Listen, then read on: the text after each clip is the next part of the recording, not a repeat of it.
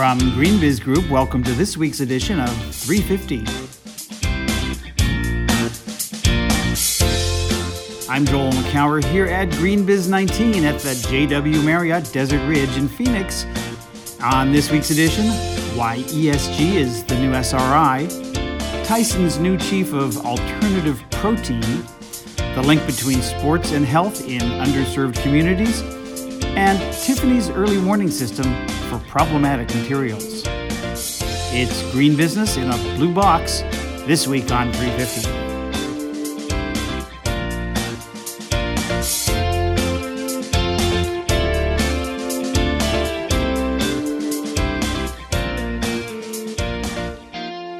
It's March 1st, 2019. Welcome to this week's special edition of GreenBiz 350 from the GreenBiz 19 conference in Phoenix.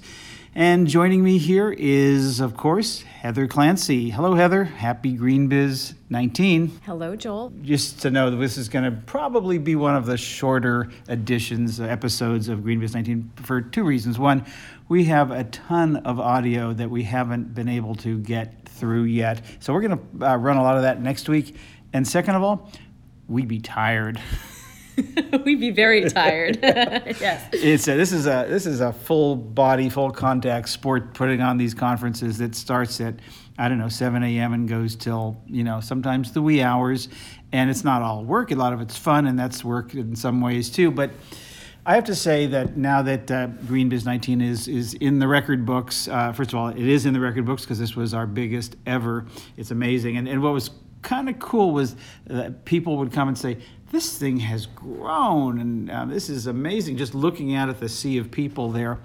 But aside from size, the community spirit grows along with it. I just find it astounding. I found myself in the position of introducing a number of people to each other. I thought, can you introduce me to that person you were talking to? And I would love to make a connection. And for me, it was a reminder of the community spirit you were just mentioning before, but also how much we are helping facilitate the conversation, and how every conversation, how so many people in this community are willing to learn and listen. I actually introduced some people who work for the same company who had never met. No, it's true. It's true. But you never know where it's going to go. But the serendipity, the pinball, the collisions, accidental collisions of, and I don't mean that in a physical way, of just running into people and meeting people and saying, you need to meet so and so. It's extraordinary, and did we mention we're exhausted? But there were some great moments, and I bet if I asked you, one of the ones you would mention is Ovie Mughelli, the former Atlanta Falcon fullback, all-pro, who now runs a nonprofit, the Ovie Mughelli Foundation, that helps connect the environment and sports with kids from the hood, from underprivileged neighborhoods, and basically helping them understand that there's a role for them too. And the role that he plays is through a superhero that he created in a comic book, and of an African-American superhero with an environmental pedigree. And it's kind of cool. So they see themselves, they see what's possible, and he is changing lives. And we'll play a clip from him in a few minutes. It's just really terrific. And I know that he loved being there. He loved meeting the community, and the community clearly loved him. Yes. To hear him talk about the conversations that he had with young African-American children in his community, and they would say to him, Mr. Mughelli, why would I care about this? This is a white person issue. This is something that rich people do, and they address the environment because they can. And his ability to remind them and show them that really this was about their health. This is about their future and their communities and how he could help them. So he kind of helped bring it back to their home. For me, one of the most poignant moments was when he talked about his true inspiration, which was a horrifying episode with his son, who had a lot of respiratory issues when he was born, and And he recounted this story of him not being able to take him home because the air quality was not good enough. Yeah, he was a preemie baby. Both of his children were severely premature, and they did everything they could. And when the day he was strong enough to come home, Atlanta air quality, and that's when he really connected it. But I want to add one other thing to something you said, Heather, which is that. Yeah, he saw that, this made a difference to them, the kids that he's working with, but also he shows them the opportunity in environment sustainability, in jobs, in their own communities, and things that they can do. So it's really terrific. And, we've had several great, as you say, inspirational speakers, Stephen Ritz from Green Bronx Machine a few years ago. And I always just say, we should, as a community, be supporting these efforts. They are doing God's work, and they're so inspiring, so just inspirational in so many ways that I just love that. Can we play that little clip now from part of Ovie Mughelli from the Ovie Mughelli Foundation? This is my son Obasi, and when people ask me why I really got into this space, it's because it's one thing when you're trying to do good, that there's an issue out there. It's another thing when it hits home. So my daughter and my son were both born severely premature. They came into this world fighting. They came in 2 months early, blood transfusions, we had surgeries, we're sleeping on the cots, eating hospital food, just trying to find a way to get him home. Doctor gave us about 2 months timetable. We got to that 2 months, decided to bring him home. We're literally getting things ready to take him out the hospital into our car and go home. Doctor's like, we need to stop because the air quality in Atlanta right now is at a level to where it's not quite safe for him. It's safe for us, but his underdeveloped lungs, it could cause problems and could be fatal. And that took me aback because, I was a professional athlete. I was worth millions of dollars. I had, the house and the cars, and I had, the fame. I had the best car seat, the best food, the best everything for him. But I couldn't give him the most important thing, the best environment. And as an athlete who was working in the space but wasn't really all in, it's something that I think some people here can relate to, where you're working in the space, but are you really giving your all? Can you do a little bit more? Is there something you can do to be more innovative, to be more creative, to have a bigger impact? And when this happened to me and happened, to my family, it was something that made me every day think about, what am I doing to give my son a better planet? What am I doing to help people understand how important this issue is? What am I doing to really make sure that his kids and his grandkids don't have to deal with, testing the air quality outside your house to make sure it's safe for your kids? What I started doing was doubling down. I started working with companies, started working with corporations, NGOs. Shoot, anybody would listen. I wanted to talk to them about how they could make a difference and be able to get more people involved, get more people on board. And doing so isn't something that's going to happen overnight. It takes work, but you have to have the right tools. The tool I'm using is the first ever, black environmental superhero called Gridiron Green. So it's Black History Month, and I'm excited to finally, have a black environmental superhero. I have a picture with Chadwick Boseman from the Black Panther. I saw him at Comic-Con. This has been in my head for years. So I've been going to Comic-Cons, getting excited about it. I spoke to him. He said, "Oh, you're going to be the environmental Black Panther." I said, "You know what? Yes, I am. Yes, I am." I'm going to trademark that right now. But I was excited because this is the way to engage those who people say can't be engaged, people who say don't care. You have to talk to them in a way that resonates with them. Because I think every corporation here wants to get more involved in poor communities, in communities of color, wants to engage and tell them about, we're not just have a great corporate responsibility, products in our corporation, but we want to go outside of that and reach out to the community. But they don't have the tools to do that, the resources to do that. With comics, with entertainment, with excitement, with a little bit of celebrity, that helps you get kids who otherwise would not even pick up an environmental book or don't care about the carbon footprint, don't care about the water quality, air quality, they don't care about any of that. They just care about their immediate situations. But when you show them how they can make green by going green, save green by going green, show them how they can help with their sister's asthma, help, find a new way to create income, that's when they get excited. Plus we have the comics just at the beginning. We have an augmented reality curriculum. We have sustainability STEM curriculum where they can read a comic versus a textbook to learn, and then they can play a game rather than using pen and paper to make sure they know what they're learning.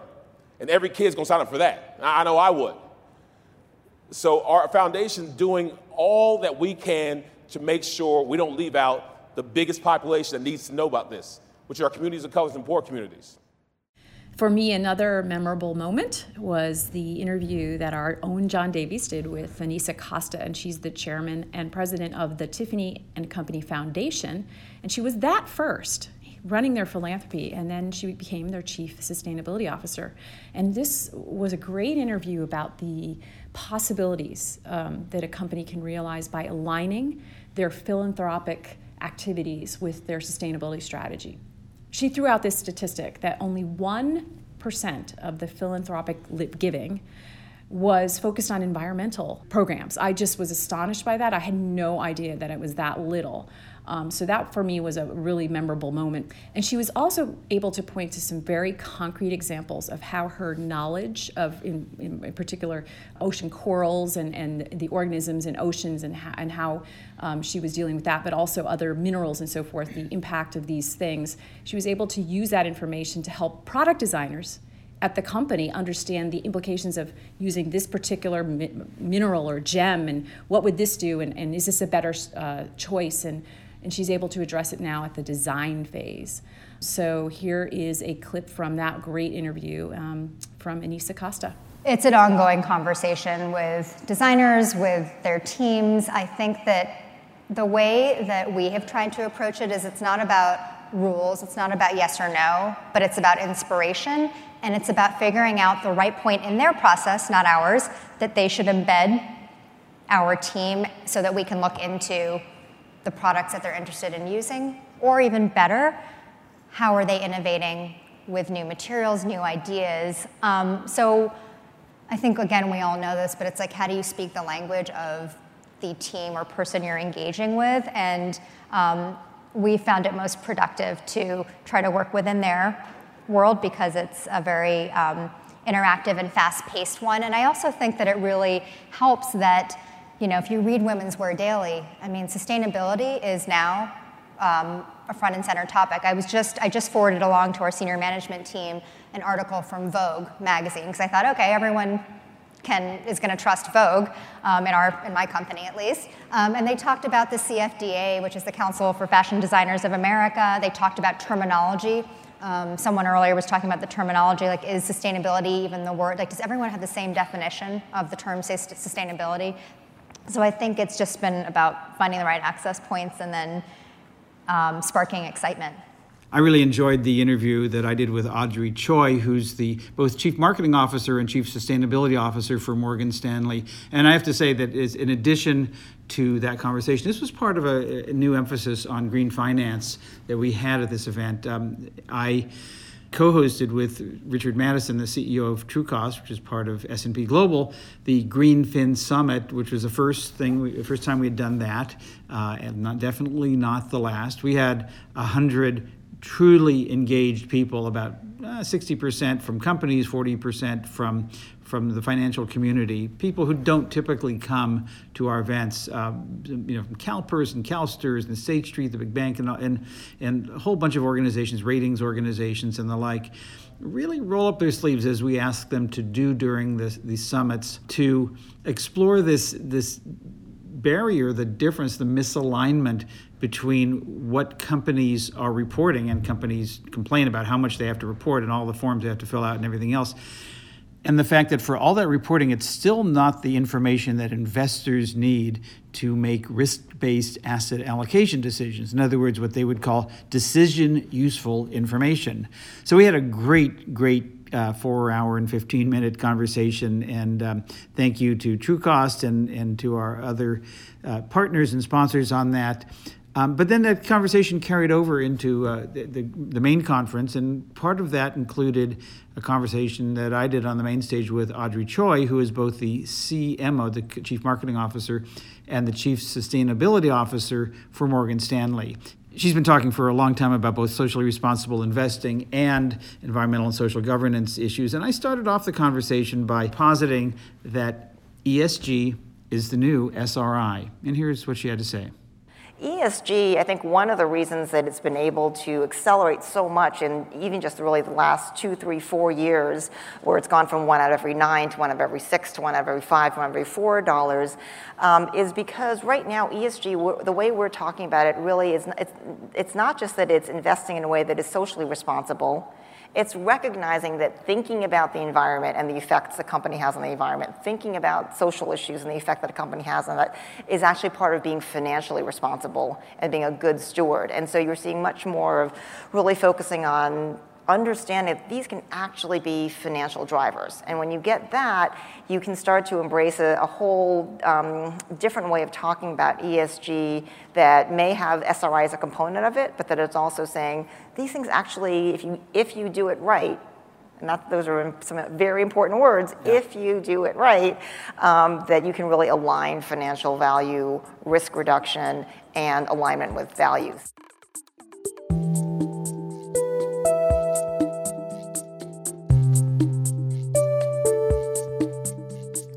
One of the things that happens with increasing frequency at our GreenBiz event are announcements by companies of new reports, new products and services, innovations. We had announcements this week from EDF, from SC Johnson, from 3M, and one from Iron Mountain. And here to talk about that announcement is one of the newest members of the GreenBiz team, our senior energy analyst and conference chair for Verge Energy, Sarah Golden. Hey, Sarah, welcome to GreenBiz 350. Hi, Joel. It's great to be here.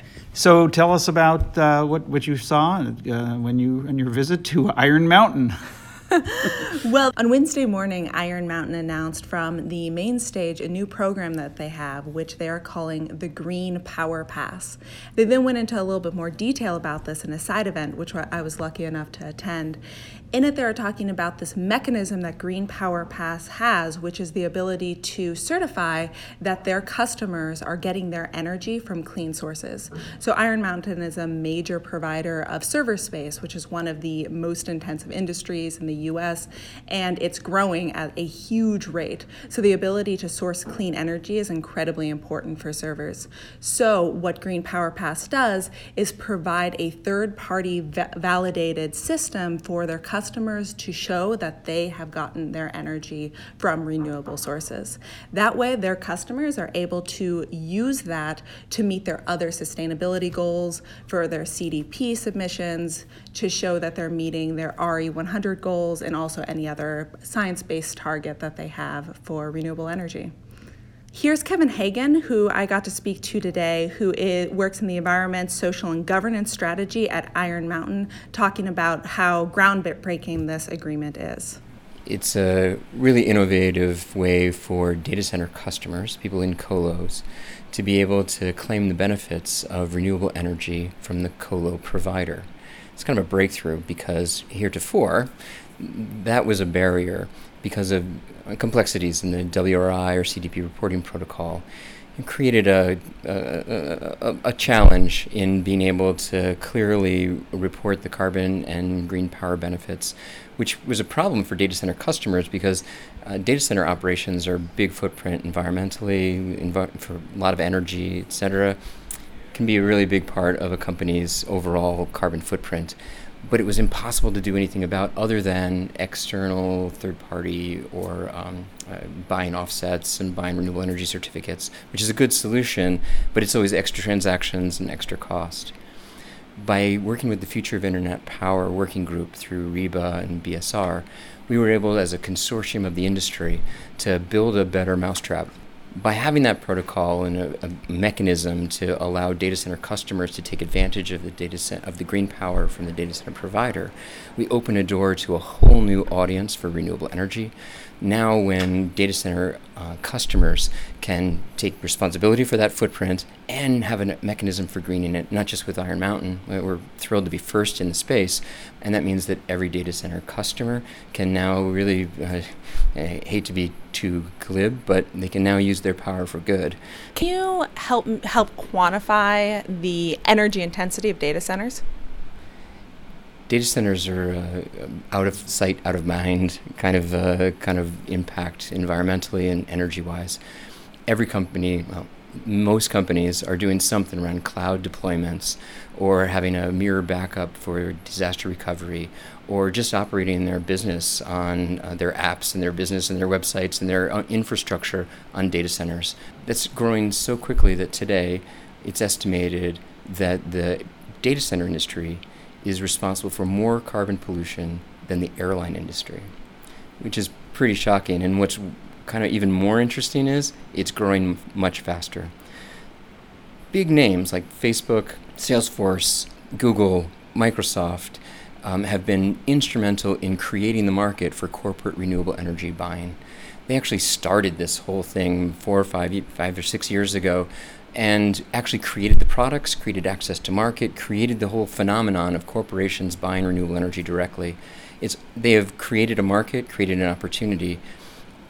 The but is that even with the big folks being 100% renewable energy, the impact of data centers is still accelerating.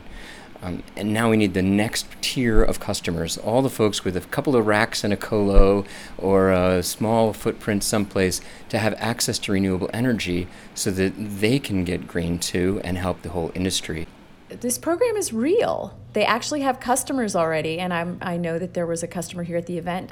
Could you tell us a little bit more about why WeWork is one of the first clients of this new program? Yeah, so WeWork has a goal to reach 100% carbon neutrality by 2023. WeWork is already a customer of Iron Mountain, and so they were on the forefront of this agreement because they're very excited about being able to immediately show that their servers are running on 100% clean energy. But in addition, something that's very cool about this agreement is although right now it's for the server farm, there's implications for what this process does, and that is providing this verification that energy is coming from clean sources. So what WeWork is really excited about is the potential to show that they're getting clean energy for their facilities also, which are mainly rented. So they're able to have a mechanism to go to landlords and ask them to be able to provide documentation that their facilities are also being powered by clean energy, which helps them meet that carbon neutrality goal without needing to own their facility and being able to control that themselves. So I spoke to Alina Frankov on Wednesday morning, who is running WeWork's global energy program, and she told me a little bit about how simple this process is for her and why they were one of the founding members of this collaboration. Basically, once you sign a contract with Iron Mountain, you're automatically enrolled, and they provide third-party vetted documentation that they're honoring what we agreed to, and that's way easier than installing solar on your rooftop or signing a power purchase agreement of any kind. So I'll take the solution any day. It's exciting to us because I think the program was launched under the auspice of it being offered to co-location clients, but majority of our load is coming from manufacturing. And so I'm excited for this to roll out to just general landlord-tenant relationships. And because we're kind of both, we're kind of a tenant and a landlord in our business, I'm excited to work with Iron Mountain further to get this out to the industry. All right, Green Power Pass sounds very cool. Thank you, Sarah Golden. Thanks for having me.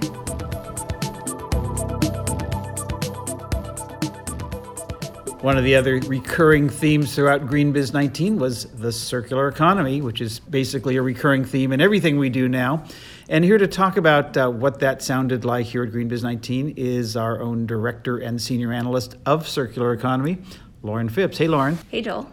So give us a little flavor. I know there were a lot of sessions on the main stage and in the breakouts, and you and I hosted a breakfast on Thursday about circular economy. Give us some of the things that stood out for you. So one of the big conversations that's happening around the world right now is, of course, plastic waste, marine debris, and what to do about that problem. One of the biggest collaborations that's gotten a lot of attention is the Alliance to End Plastic Waste, which has committed to investing $1 billion to end plastic waste.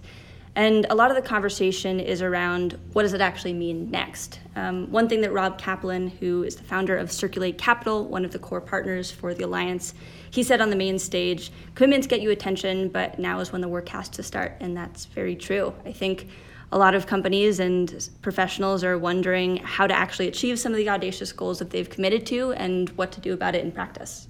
And I know you moderated a panel with Tom Zaki, and of course we've written a bunch about him. He's the CEO of TerraCycle, who also recently launched this new service called Loop. Is that what the panel was about?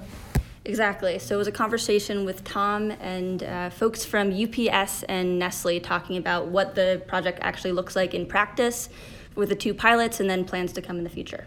So this is the reuse program. What did UPS have to say about what they're doing and why they're involved? The big thing that Quint Marini from UPS had to say was around their primary packaging. So in addition to the really beautiful containers that you'll get your ice cream and your refillable hand soap in, UPS has designed these packages that actually get those to your front door. So it was interesting to hear from him about what those look like and what the plans for them are in terms of their durability.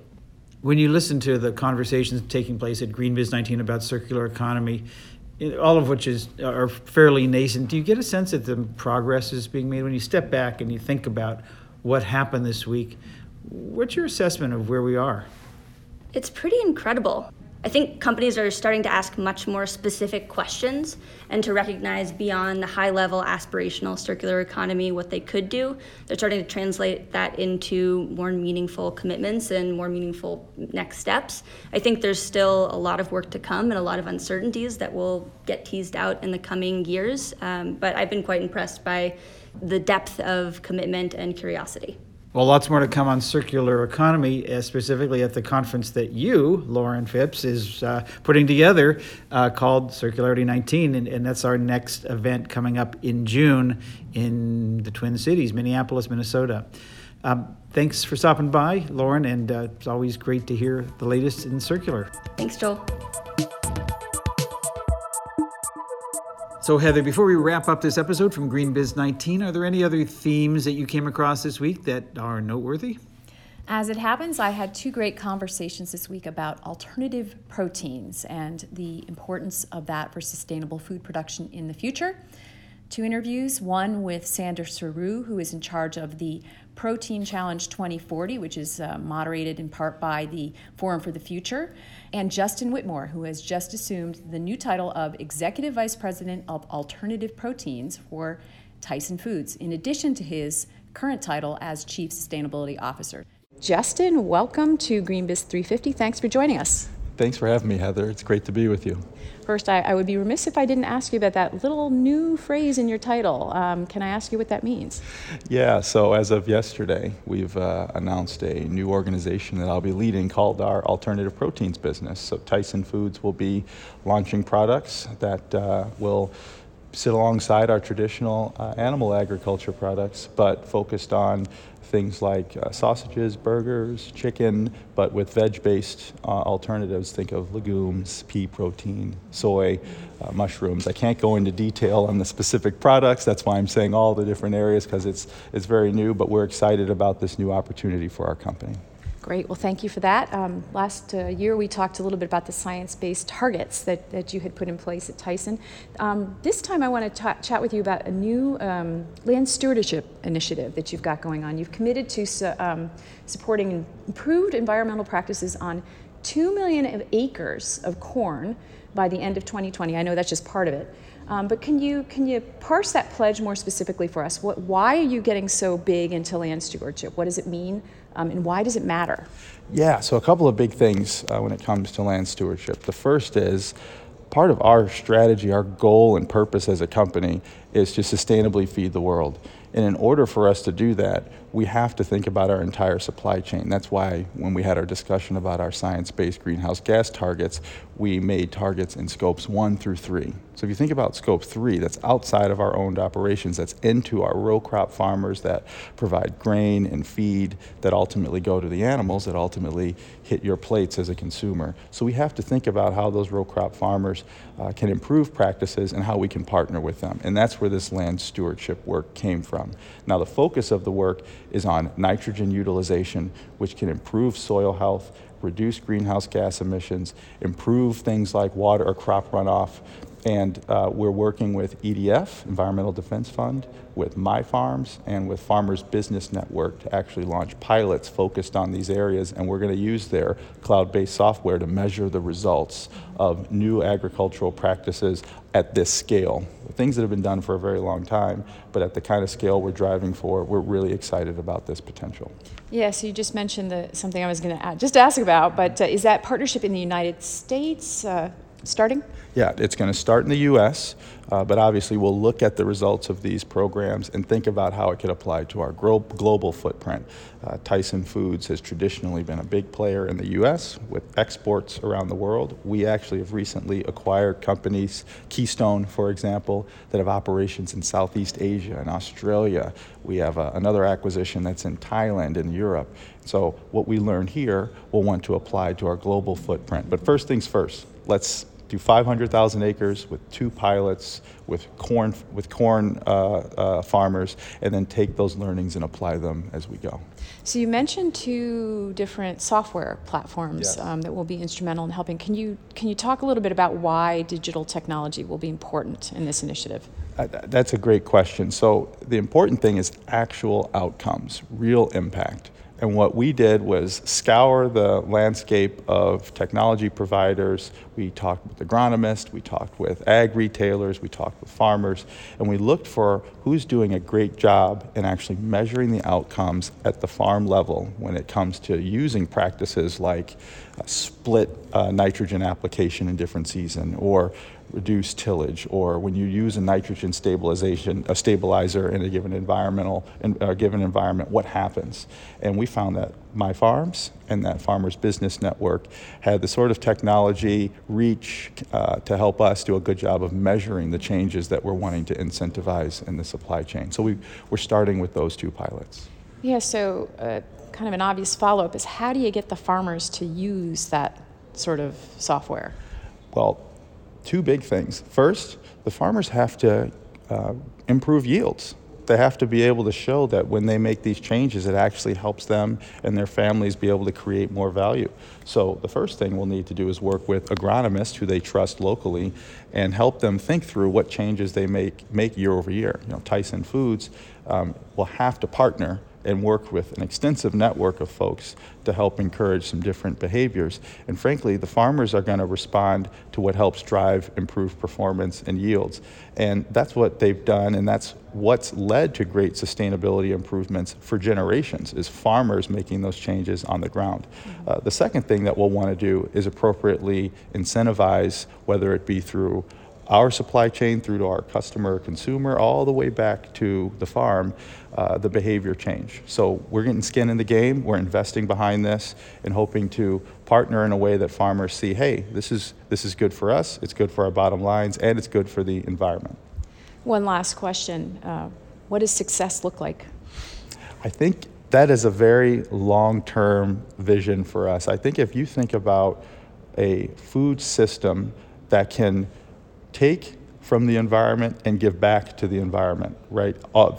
Whether it's emissions, whether it's water, whether it's the impact on land, that we're able to have an environment that is not impaired and a future generation can be able to thrive in the way that we can, then we have an extraordinary setup. And so our work every day is thinking about what are the steps that get us to that long-term vision of an environment that's not impacted at all by the global food system. And Tyson, with our scale and our size, particularly in the U.S., has an opportunity to lead in that journey. But that's a far-off vision. That's a long way off. This is just one step in that journey.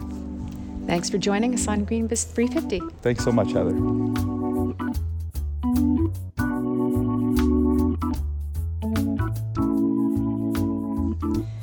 So here at the GreenBiz 19 event, lots of talk about sustainable agriculture, the future of the food supply, lots of connections being made between sustainability and human rights issues, including health and protein, right? Well-being, how do you feed the future?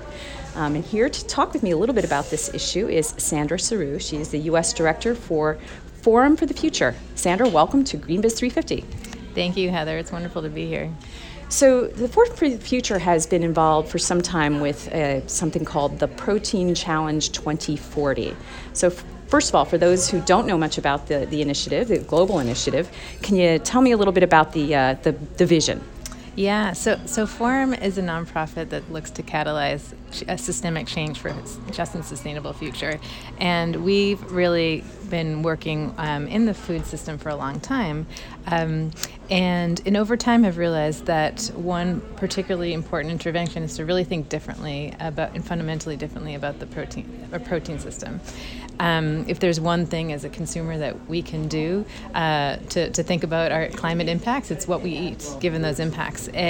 So we've really looked across the system, both what we're feeding our animals and where plant-based nutrition can go, and all the way through to human consumption. So you're running a program right now in the United States. You mentioned plant-based a moment ago. Plant-based protein alternatives, I think you're talking about. You'll get to that in a moment. But you're running a pilot in some schools. Can you tell me a little bit about the intention behind that? Yeah, we really focused in on schools, really thinking about children, not only as our future leaders and consumers and parents, but also recognizing them as agents for change in themselves. We look at a lot of movements that have actually started with students when you look at issues like smoking and recycling. And so we've started out this very much, our vision is to work on consumption as a society, but we've started out with these 10 wonderfully diverse school districts and thinking about how to engage students so that they're aware of these plant-based proteins and that they can be delicious and nutritious and also have an impact on the environment.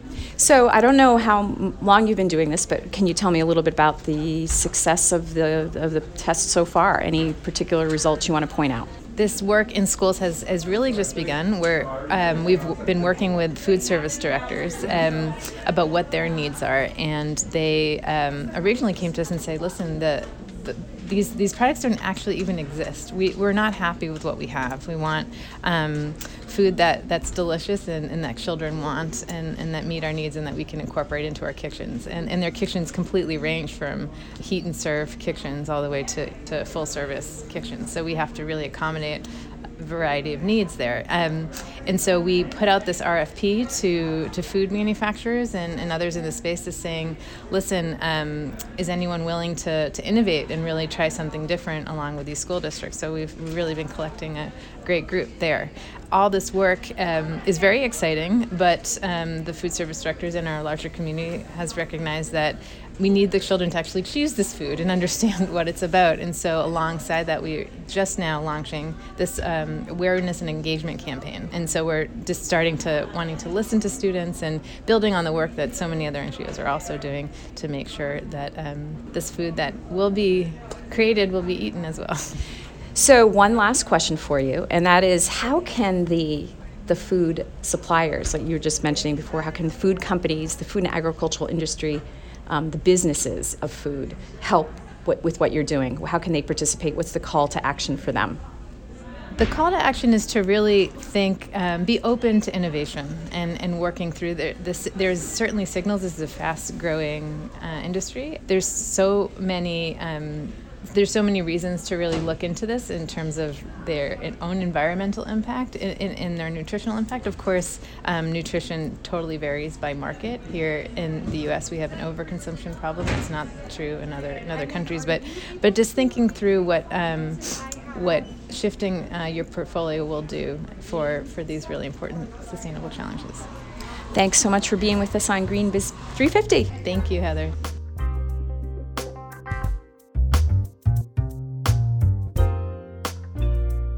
And that's our 350 podcast from GreenBiz 19. As always, go to greenbiz.com/350 and you'll find everything you want to know about the organization's stories and events we mentioned in this episode. While you're over there, check out the link to our other podcast, Center Stage, the best of live interviews from GreenBiz events. Our email address is 350@greenbiz.com. Heather and I will be back next week from our home bases in New Jersey and California, respectively, with a little more sleep than we have this week, too. Until next time, from all of us here at GreenBiz Group, I'm Joel McCower. Thanks for listening.